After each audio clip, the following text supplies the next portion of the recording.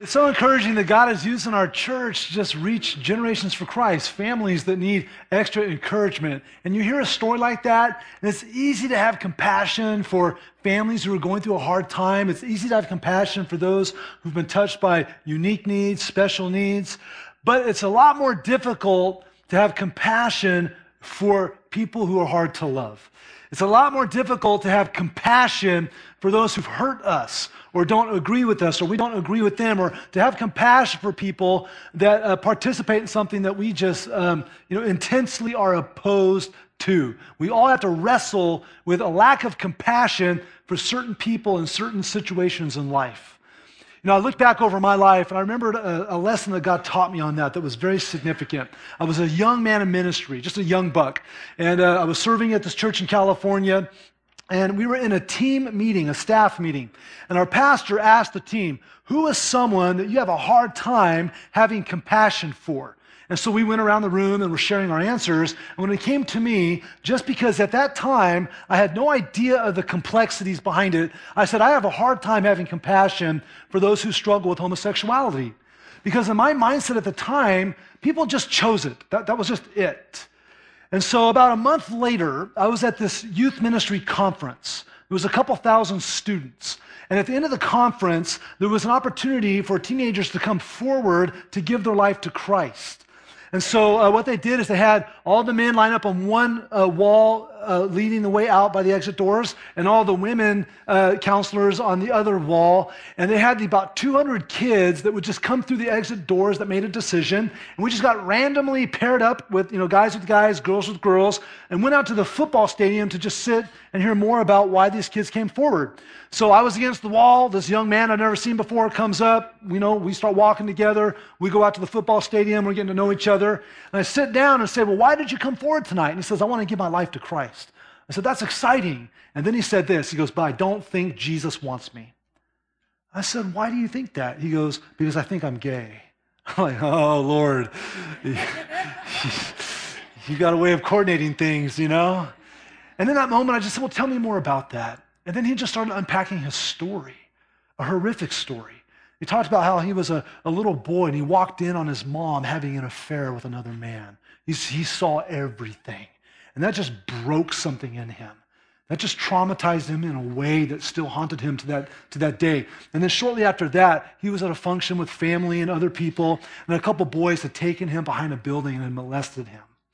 And so as he went into middle school and high school, he wasn't finding himself attracted to girls, no wonder, right? And so, of course, other kids were keying in on that. And they started calling him every name that they could call him, to offend his sexuality. And so here he was sitting in this football stadium with me, broken and confused, and just believing the world's lie that, when it comes to gender identity, it's like, hey, just go with your feelings. That's what's true to you. And we just know that's not our truth. Our experience isn't our truth. And so I sat there, and in that moment, in that football field, on that day, God gave me compassion. He gave me compassion for this young man. He gave me compassion for the boys and the girls and the men and women that were walking that road and had an experience that I had no idea what it was like. He gave me compassion for that guy. Last week we were asked by Pastor Joe about what made us mad, and to recognize that God might be working something in us that we were made to connect with those people we struggled with. Let me revisit this theme and dig even deeper. Who do you have a hard time having compassion for? Who is it that you find a hard time summoning in your heart levels of compassion for those people? Maybe it's the man holding a sign for a handout. Maybe it's the rich person who thinks that they have everything. Maybe it's the alcoholic. Maybe it's those who are addicted to drugs. Maybe it's the one selling the drugs to those who are addicted. Maybe it's the person who had an abortion, or maybe it's the one who performed the abortion. Maybe it's the person who votes red, the person who votes blue. Maybe it's young adults, old adults. Maybe it's ethnic. And based on the color of someone's skin, you have yourself having a hard time having compassion. Do you have a hard time having compassion for the terrorist? We can go on and on and on, but the point is there are people out there that we struggle to feel compassion for. So here's the question we need to ask ourselves today. We need to say, is a heart that feels no compassion aligned with God's heart? Is a heart that feels no compassion aligned with God's heart? And today we're going to wrap up this book of Jonah. And for those of you who haven't been there, and just for a review, for those of you who have, God called this man to travel 500 miles away to preach repentance to Nineveh up in northern Iraq. And this is a large and ancient city full of ruthless and barbaric people who would violently oppress his people, the Israelites. And so Jonah decided instead that he was going to take a journey 2,500 miles the other direction. How many of us have learned by now that sometimes it takes us more effort to disobey God than to obey God? When you look at that picture. How many of you know that when God says just speak truth, it takes more effort to say lie after lie after lie to cover up the original lie and just instead of speaking truth? How many of you have learned by now that it takes more energy to harbor a grudge than to forgive? It takes more effort than just to do things the way God said to do it the first time. But Jonah decided to learn it the hard way like many of us, right? And so then we see the rest of the story unfold as this man gets on a boat to run away from God. And then there's a storm. Then there's a man overboard. Then there's a giant fish rescuing Jonah from drowning. Then you got Jonah in the fish having a conversation with God where he's getting his mind and heart right a little bit better. And then we have the fish vomiting Jonah out on the shore. Now he's ready to go. And so he goes to Nineveh. He preaches repentance. Hey, look, get your act together or God's going to destroy you. We all know inside Jonah's heart, he's hoping they don't. But they do. They do. They get their heart right with God. And that picks us up where we're going to be today. So open up your Bibles to Jonah chapter 4. Fire up those Bible apps to Jonah chapter 4. If you do not own a Bible, and you're sitting here today or you're online, try to find one as a Bible app. But if you're here, go to our information center and we'll give you one for free. But let's pick up the very last verse of Jonah 3:10 before we enter into Jonah 4. Jonah 3:10. When God saw what they did, the Ninevites, how they turned from their evil way, God relented of the disaster that he said he would do to them, and he did not do it. How many of you experienced God's grace because you repented of something that you were in, right? And so God's relented of the disaster. Now let's see what happens. Jonah 4:1. But it displeased Jonah exceedingly, and he was angry. And he prayed to the Lord and said, O Lord, is not this what I said when I was yet in my country? That is why I made haste to flee to Tarshish. For I knew that you are a gracious God and merciful, slow to anger, abounding in steadfast love, and relenting from disaster. Therefore now, O Lord, please take my life from me, for it's better for me to die than to live. And the Lord said, do you do well to be angry? And Jonah went out of the city and sat to the east of the city and made a booth for himself there. And he sat under it in the shade till he should see what would become of the city. What did he want to have happen to the city? Destruction. He wanted a front row seat. I'm going to get myself out of the city, out of range. I'm going to set up a little tent here. I'm going to watch because I want to see Sodom and Gomorrah take two. I want to see destruction rain down, but God's not bringing it. It's interesting because we could have closed the book at Jonah 3. Jonah goes, he preaches, the Ninevites repent, close the book, we're done. But he gives us Jonah 4 because no longer is there a problem with Nineveh now. Now we've got a problem with Jonah. His heart is not aligned with God's heart. He has no compassion for the Ninevites. He wants to see him destroyed. And the sick irony here is that the hypocrisy of Jonah's heart is so evident. Because when you turn back to Jonah chapter 2, you've got a guy that does not deserve God's grace, does not deserve God's mercy. He's in the stomach of a fish, wrestling with God, asking for mercy. God gives it to him, and he gets it, and he's happy. But then you turn forward 2 chapters, and here you are in Jonah chapter 4, and he's seeing other people get mercy, and now he's not happy with it. And he throws a little 2-year-old tantrum, right? He has a fit. Why? Why is Jonah having a hard time with what God is doing? Why did Jonah think it was evil that God received the Ninevites' repentance? It's because Jonah's compassion had become dull, and it wasn't there. And what dulled it first was self-righteousness. Jonah was being self-righteous. Jonah had lost sight of how disobedient he was. He just looked at these barbaric Ninevites, he looked at these sadistic killers and said, they don't deserve God's mercy, but me, on the other hand, I do. See, I'm an Israelite. I'm from a persecuted people.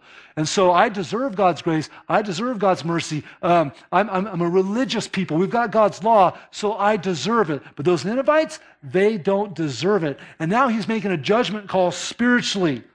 And Jonah's declaring that he deserves God's mercy, but the Ninevites don't. You know, aren't you glad we're not made right with God because of our spiritual lineage or spiritual activity or spiritual works? None of that makes us right with God. Only God can make us right with himself. And he made that available through a relationship with Jesus Christ. And so Jonah's looking here and he's counting the wrong factors involved. In fact, it's a good reminder, Ephesians 2:8-9, for by grace you've been saved through faith. And this is not of your own doing. Say this next part with me. It is the gift of God. Man, to be made right with God is a gift, to be given freely and received freely. Verse 9, not a result of works, so that no one may, what? Was Jonah boasting? Yeah, in his spirit. In his spirit, because in efforts to tear the Ninevites down, he was raising himself up. They don't deserve it, but I do. And so what was dulling the compassion in Jonah's heart was self-righteousness. Aren't you glad that God's compassion is for all? That God's mission to reach the lost means God has compassion to reach all of the lost. So we need to look at Jonah, because sometimes when we read the book of Jonah, it's like looking through a window. And we're looking through and going, look at Jonah, and look at God, and look at the lessons we can learn. But sometimes reading Jonah is like looking in a mirror. We all have a little bit of Jonah in all of us. We all have a little bit of self-righteousness in all of us. And so where have you raised yourself up above others because of, you name it, the color of your skin, because of the size of your bank account, because of your sense of morality, or because you think your bank of good works has more deposits than other people? Where has self-righteousness snuck into your heart and dulled compassion to the point that you now actually believe? Some of you are sitting here believing that some people in this world should not be forgiven of God's and receive God's grace or mercy. There are people in this world that he should not save, and that if he did save them, you may actually find yourself mad. And when we look at that, it means that we have forgotten just how much of a sinner we are. Because now we're focusing on someone else's sin and not our sin. Maybe I'm just preaching to myself, but I don't know about you, but it's so easy to focus on other people's sin and not your own. And that's what Jonah's doing here. And what's so interesting is some of you might be sitting here going, I don't know. I feel like I'm really compassionate.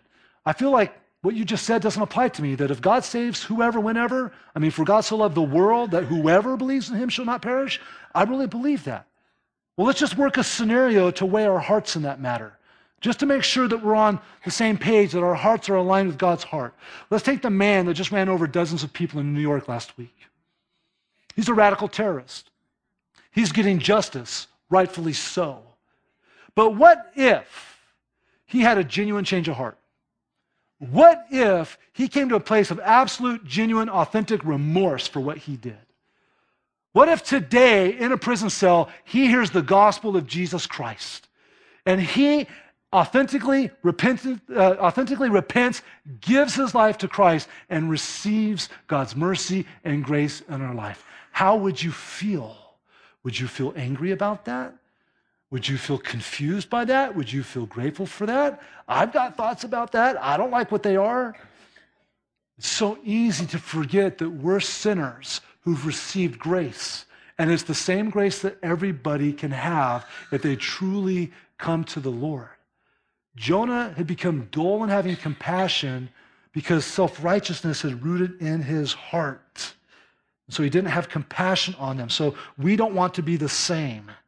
Let's ask God to purge any self-righteousness in our hearts, to allow our hearts to align with his, to give us his compassion for others. And so we see that self-righteousness had dulled Jonah's compassion, but that wasn't the only thing at play. There was something else going on in Jonah's heart. Resume with me, Jonah chapter 4. Look at verse 6. Jonah's sitting out here. He's got his little tent he made. He's waiting for destruction. He's upset. God's about to use an object lesson with him. Verse 6, now the Lord God appointed a plant and made it come up over Jonah. This is a supernatural work, right? God's miraculously having this plant grow overnight, that it might be a shade over his head to save him from his discomfort. He's in the Middle East. That's a hot sun, right? And so Jonah was exceedingly glad because of the plant. Isn't he like emotionally bipolar? He's mad. Oh, plant. Oh, now I'm happy. But when dawn came up the next day, God appointed a worm that attacked the plant so that it withered. And when the sun rose, God appointed a scorching east wind, and the sun beat down on the head of Jonah so that he was faint. And he asked that he might die, and he said, "It is better for me to die than to live." But God said to Jonah, "Do you do well to be angry for the plant?" And he said, "Yes, I do well to be angry enough to die." This guy's like a drama king, right? Full-blown 2-year-old tantrum. And the Lord said, "You pity the plant for which you did not labor, you did not make it grow, which came into being in a night and perished in a night. Should I not have pity on Nineveh, that great city in which there are more than 120,000 persons who do not know their right hand from their left, and also much cattle?" And now you have the conclusion of the only book in the entire Bible that concludes with a question mark. Leaves you kind of restless. Doesn't resolve it in a moment. Should I not have compassion? What's the deal with the plant? It's revealing that not only is Jonah's heart one that's suffering from self-righteousness, but also self-centeredness. Jonah's very self-centered. And as Jonah was sitting there in the hot Middle Eastern sun, stewing in his front row seat for what he hoped would be the destruction of Nineveh, God had this plant grow up and cast shade to cool him off, and now Jonah's happy. Then God kills the plant and sends more heat. Now Jonah's mad. He's saying it's better to die. What a mess, right? And God calls him out on this and says, "Do you really think you have a right to be angry about the plant?" And Jonah says, yes. All of a sudden, he feels entitled to a plant that didn't even exist the day before. Have you ever found yourself upset because you lost something that you felt entitled to that you had no part of making happen? We all go there. I was flying back to visit family and friends in California last year. It was during the time of the basketball finals. It was, I think, the third or fourth game with the Cavs and the Warriors, all right? So all of us waiting in line for the plane knew we were going to miss the game, except for some of us who went ahead and paid the $10 so we could watch it on our device. But while we're sitting there in line for the plane, all of a sudden the lady announces, "Hey, how many of you are Warriors fans?" Like one person, "Hey." We're like flying into San Francisco. I think that person was significantly outnumbered. "How many of you are Cavs fans?" Everybody, "Ah!" You know. And so we boarded the plane, and we're getting on the plane. The game's going to start in an hour. So about an hour into flight, everyone's starting to get on their screens to find the game, and you start to hear this murmuring. Everyone's like, and you can hear it. "Can you find it? No. Can you find it? No, I can't find it." We're all looking on the screens, looking. Well, she made that announcement. They wanted to give us the game for free. What they didn't realize was that their entertainment system didn't support the channel. Everybody got mad. Everybody was like, "Oh, free game, yeah." And then when they're on the plane, now they're like, "Oh, I can't believe it. That's just so wrong." I'm like, it was a free game that you had nothing to do with, and it was given to you. Now you can't have it, and now you're mad. And the dude in front of me comes unglued, man. This guy is not happy. He's cussing. He's mad. I listened to 4 hours of grumbling from this guy. He finally does the same thing I did. He pulls up his iPad and he downloads the game and he's watching the game. He's still grumbling every now and then. I've got like 5 people behind me leaning over the seats for like watching the game. This is a great time. The plane lands 4 hours later. This dude stomps off the tarmac, goes right up to the little desk outside the gate, and the poor lady behind it demands a refund to be reimbursed for what he spent on watching the game on his own device. You're a piece of work, buddy. We're that guy. And God brings things into our life we had nothing to do with. And then they go away, and then we're all bent out of shape about it. And Jonah was all upset about this plant, and God starts to unpack the meaning of this plant. Jonah, you didn't put a seed in the ground. You didn't put any water on this thing. You didn't have anything to do with its growth. And so this plant's revealing just how self-centered Jonah is. He's happy when he's comfortable. He's happy with God when he's comfortable. He's mad at God when he's not. I hope I'm not stepping on toes. Because we can be those people that we're happy with God when it's all good. One thing goes wrong, oh, it's God. He's the fall guy. And all of a sudden, we feel entitled to whatever it is. But in reality, there's self-centeredness that's going on in our heart. And Jonah is found here to be more concerned about his comfort than the condition of the souls of people within visual range. Let me just say that again. Jonah has found himself to be more consumed with being comfortable than with the souls of the people within visual range. Are you feeling me? Do you understand what I'm saying here? And so God will allow these plants, if you will, to come into our life to reveal how self-centered we can be. What plant, if you will, has God allowed to grow up in your life and maybe has removed it to reveal self-centeredness? What transitions in your life have you had to come face to face with how selfish you can be? Like, let's think about it. Friendships can teach us how selfish we are. Marriage is a beautiful thing. You want to learn how selfish you are? Get married. This is a lesson you learn real fast. Like, oh, I didn't know I was that selfish. Kids, beautiful. You'll learn how selfish you are. What is it that God can bring into your life to reveal how self-centered you can be? Could we also be guilty of caring more about our comforts than the souls of the people around us? We look at Jonah and we go like, he got all bent out of shape about a plant. But there's 120,000 people who will go to hell right in front of him, and he doesn't care.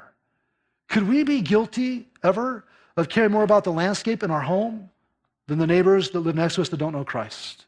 Could we ever be guilty of being more about the stuff in our garage and our basements, the nations out there who don't have a Bible, that they can't even read the Word of God? Can we be more about our own comfort than the next generation who needs to know Christ? No, we need God's compassion.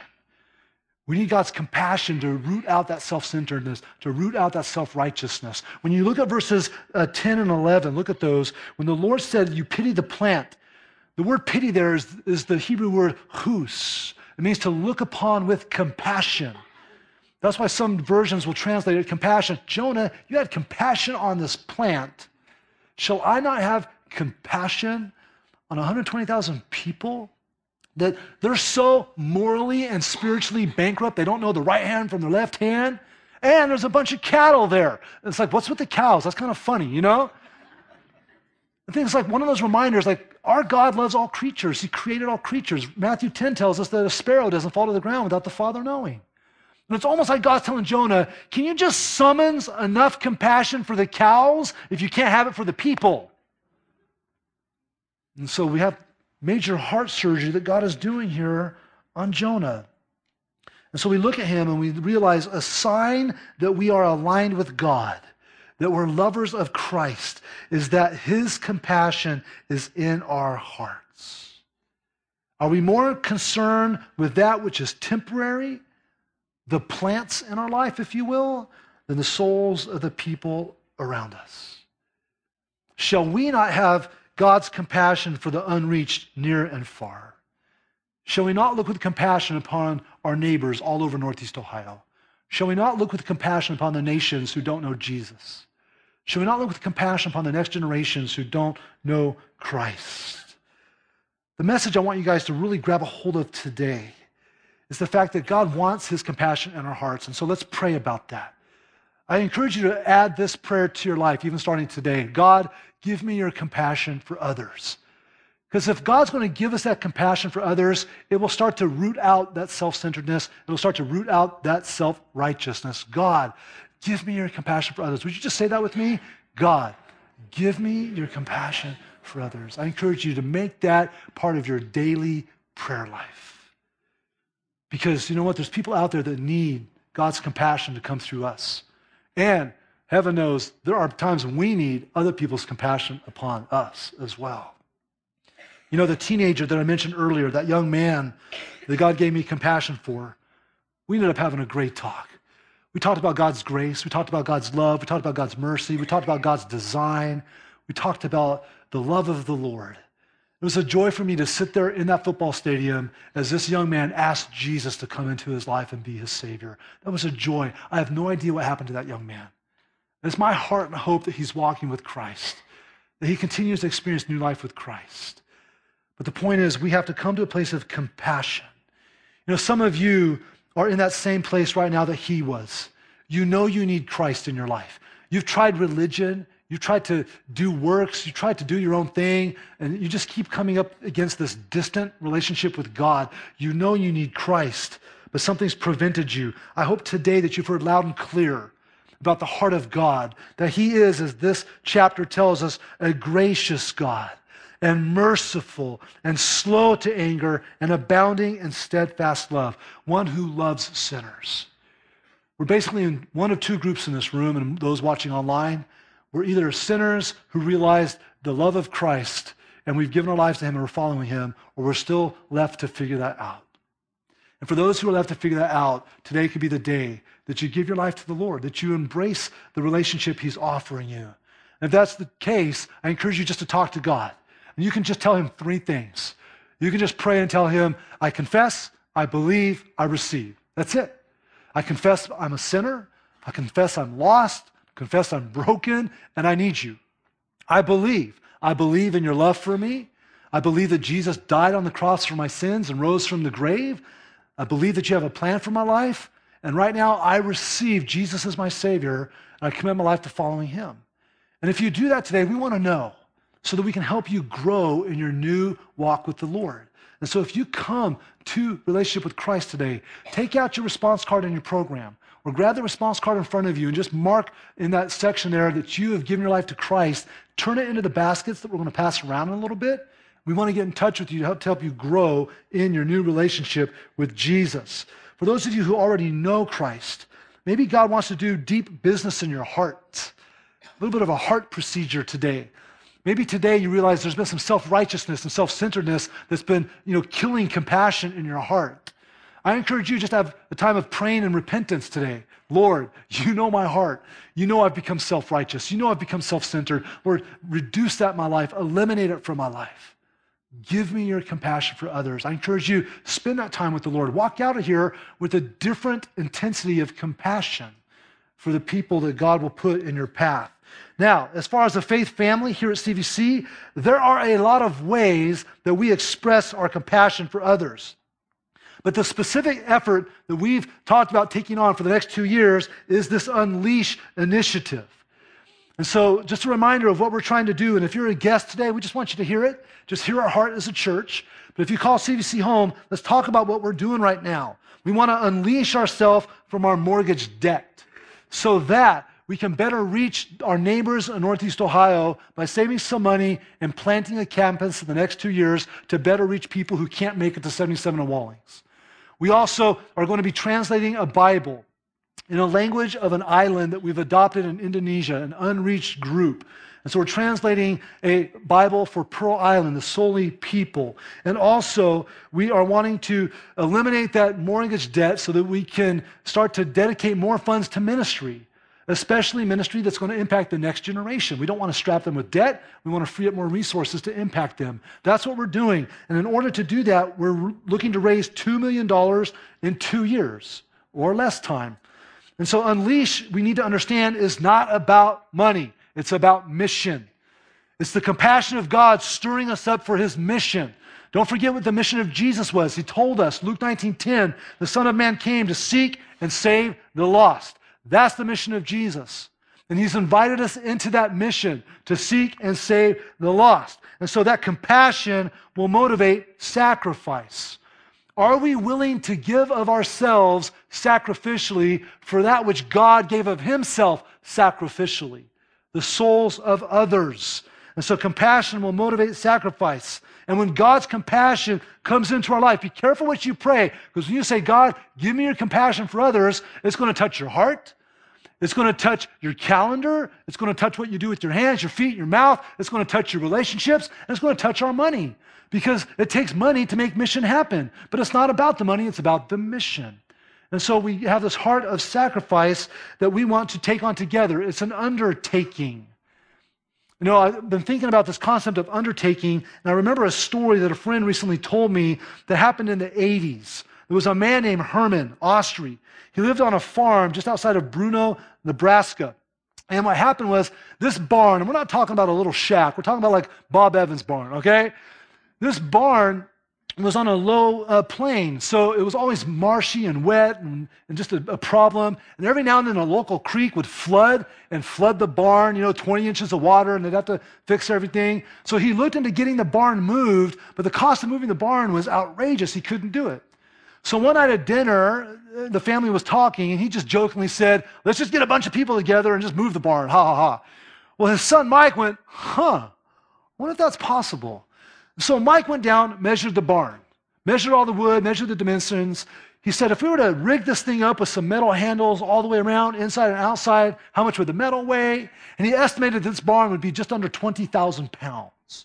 And he thought, if we can get like 350 people to all pick up about 50 pounds or more, we could actually pick up the barn and move it. And so they made the plan. And so all of a sudden they had several hundred people show up on this day back in the 80s to move this barn. And they had news stations and thousands of local people from local communities show up to see what happened. What happened? Let's watch. There will be 328 of us lifting this barn. Okay, everyone all together slowly and steadily lift. There she goes!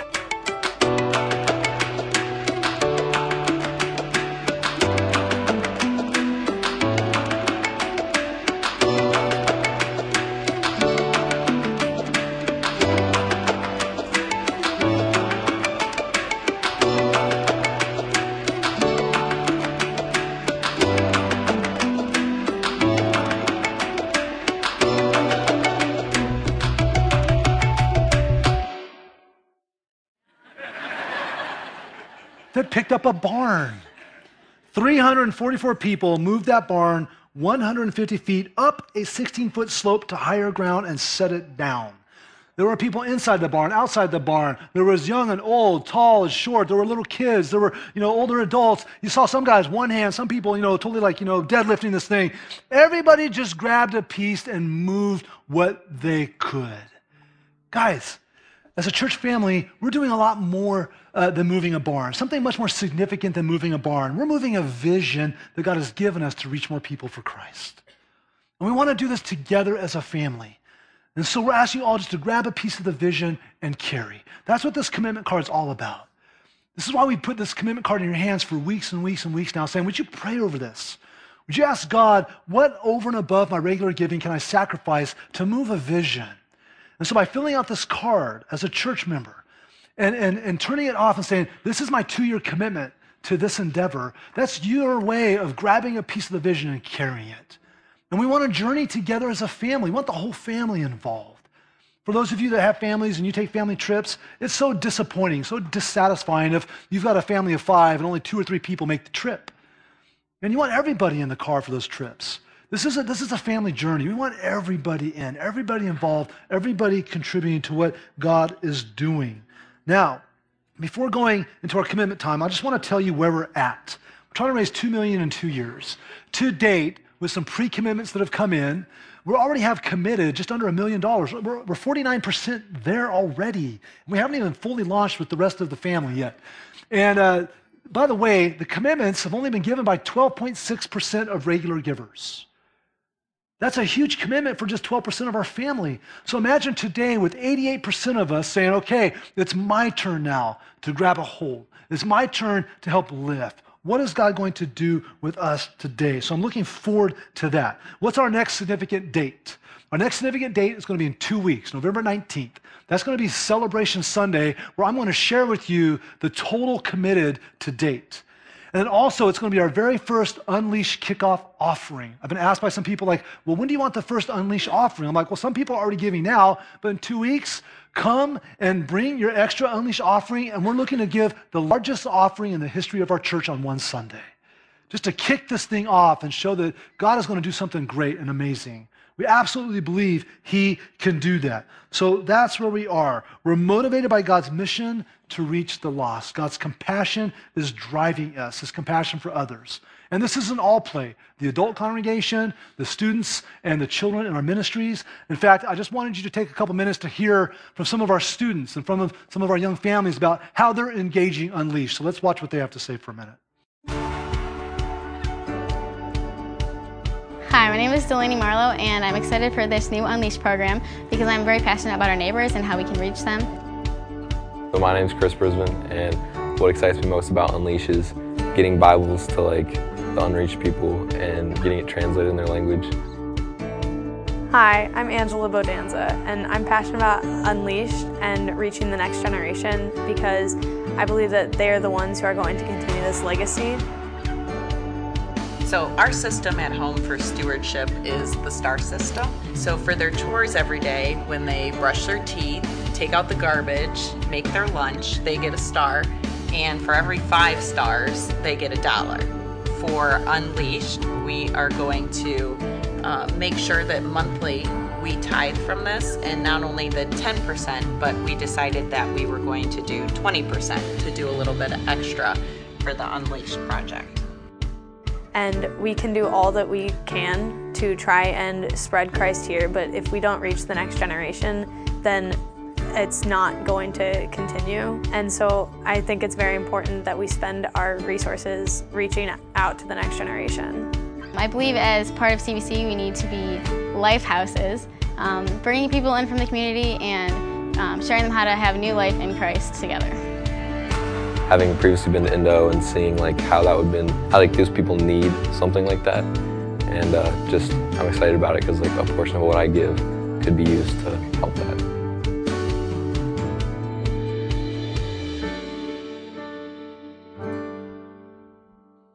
It's so exciting to hear how our students and some of our young families are engaging, and so it's commitment time. It's time for us to give our commitment to the Lord. I have here the stacks of the commitments that have been given this morning already. This is so encouraging. And so it's our turn to add to these. So here's what we're about to do. I just want to give you some time to first just pray. This has got to be a work of God. This is something we can't manufacture. Only God can take whatever we offer him and multiply it for his kingdom, right? That's God's work. And so we just tell the people what God wants to do, and then we just trust the Lord to do it. And so right now, the first thing we need to do is just pray. So we're going to be led here in a song that really talks about everything that God has given us is his. Just take it, it's his. And so as we're doing that, I encourage you, would you just pray? Would you pray that God prepares your heart, that God prepares your commitment? I'm trusting that for those of you who call CVC home, you've been praying already and you're ready today to commit. And so just pray over this commitment. And if you're coming today and you're needing to make your commitment today, there's a card in front of you, there's on the floor, on the seat in front of you. You can just fill it out, rip it in half. Keep one half for your records as a reminder for you and the Lord. And the other half, turn in the baskets in a little bit. But before you rip that card, please spend some time in prayer. And just prepare your heart for the commitment. Also, pray over our initiatives. Pray for the next generation. Pray for Pearl Island in Indonesia that needs God's word. Pray for the neighbors that we want to reach. God, show us when, show us where you want to put a campus, but we want to be postured to do that. Would you pray for this first? We're going to give you a couple minutes to pray. And then what we're going to do is we're just going to have you stand when you feel ready, and we're going to pass the baskets, and we're going to put our regular offerings in there. We're going to put our commitment cards in there. If you've given your life to Christ today, put that response card in there. We're just putting it all in there. And those baskets are going to find their way up here in a minute. And I'm just going to invite whatever staff, whatever elders are in the room just to join me up here. And we're just going to dedicate these commitments. We're going to dedicate these gifts to the Lord's work, trusting him to do what needs to be done. So right now, would you just take a couple minutes, and would you just prepare your heart for commitment and also prepare your card for commitment? So take some time with the Lord right now.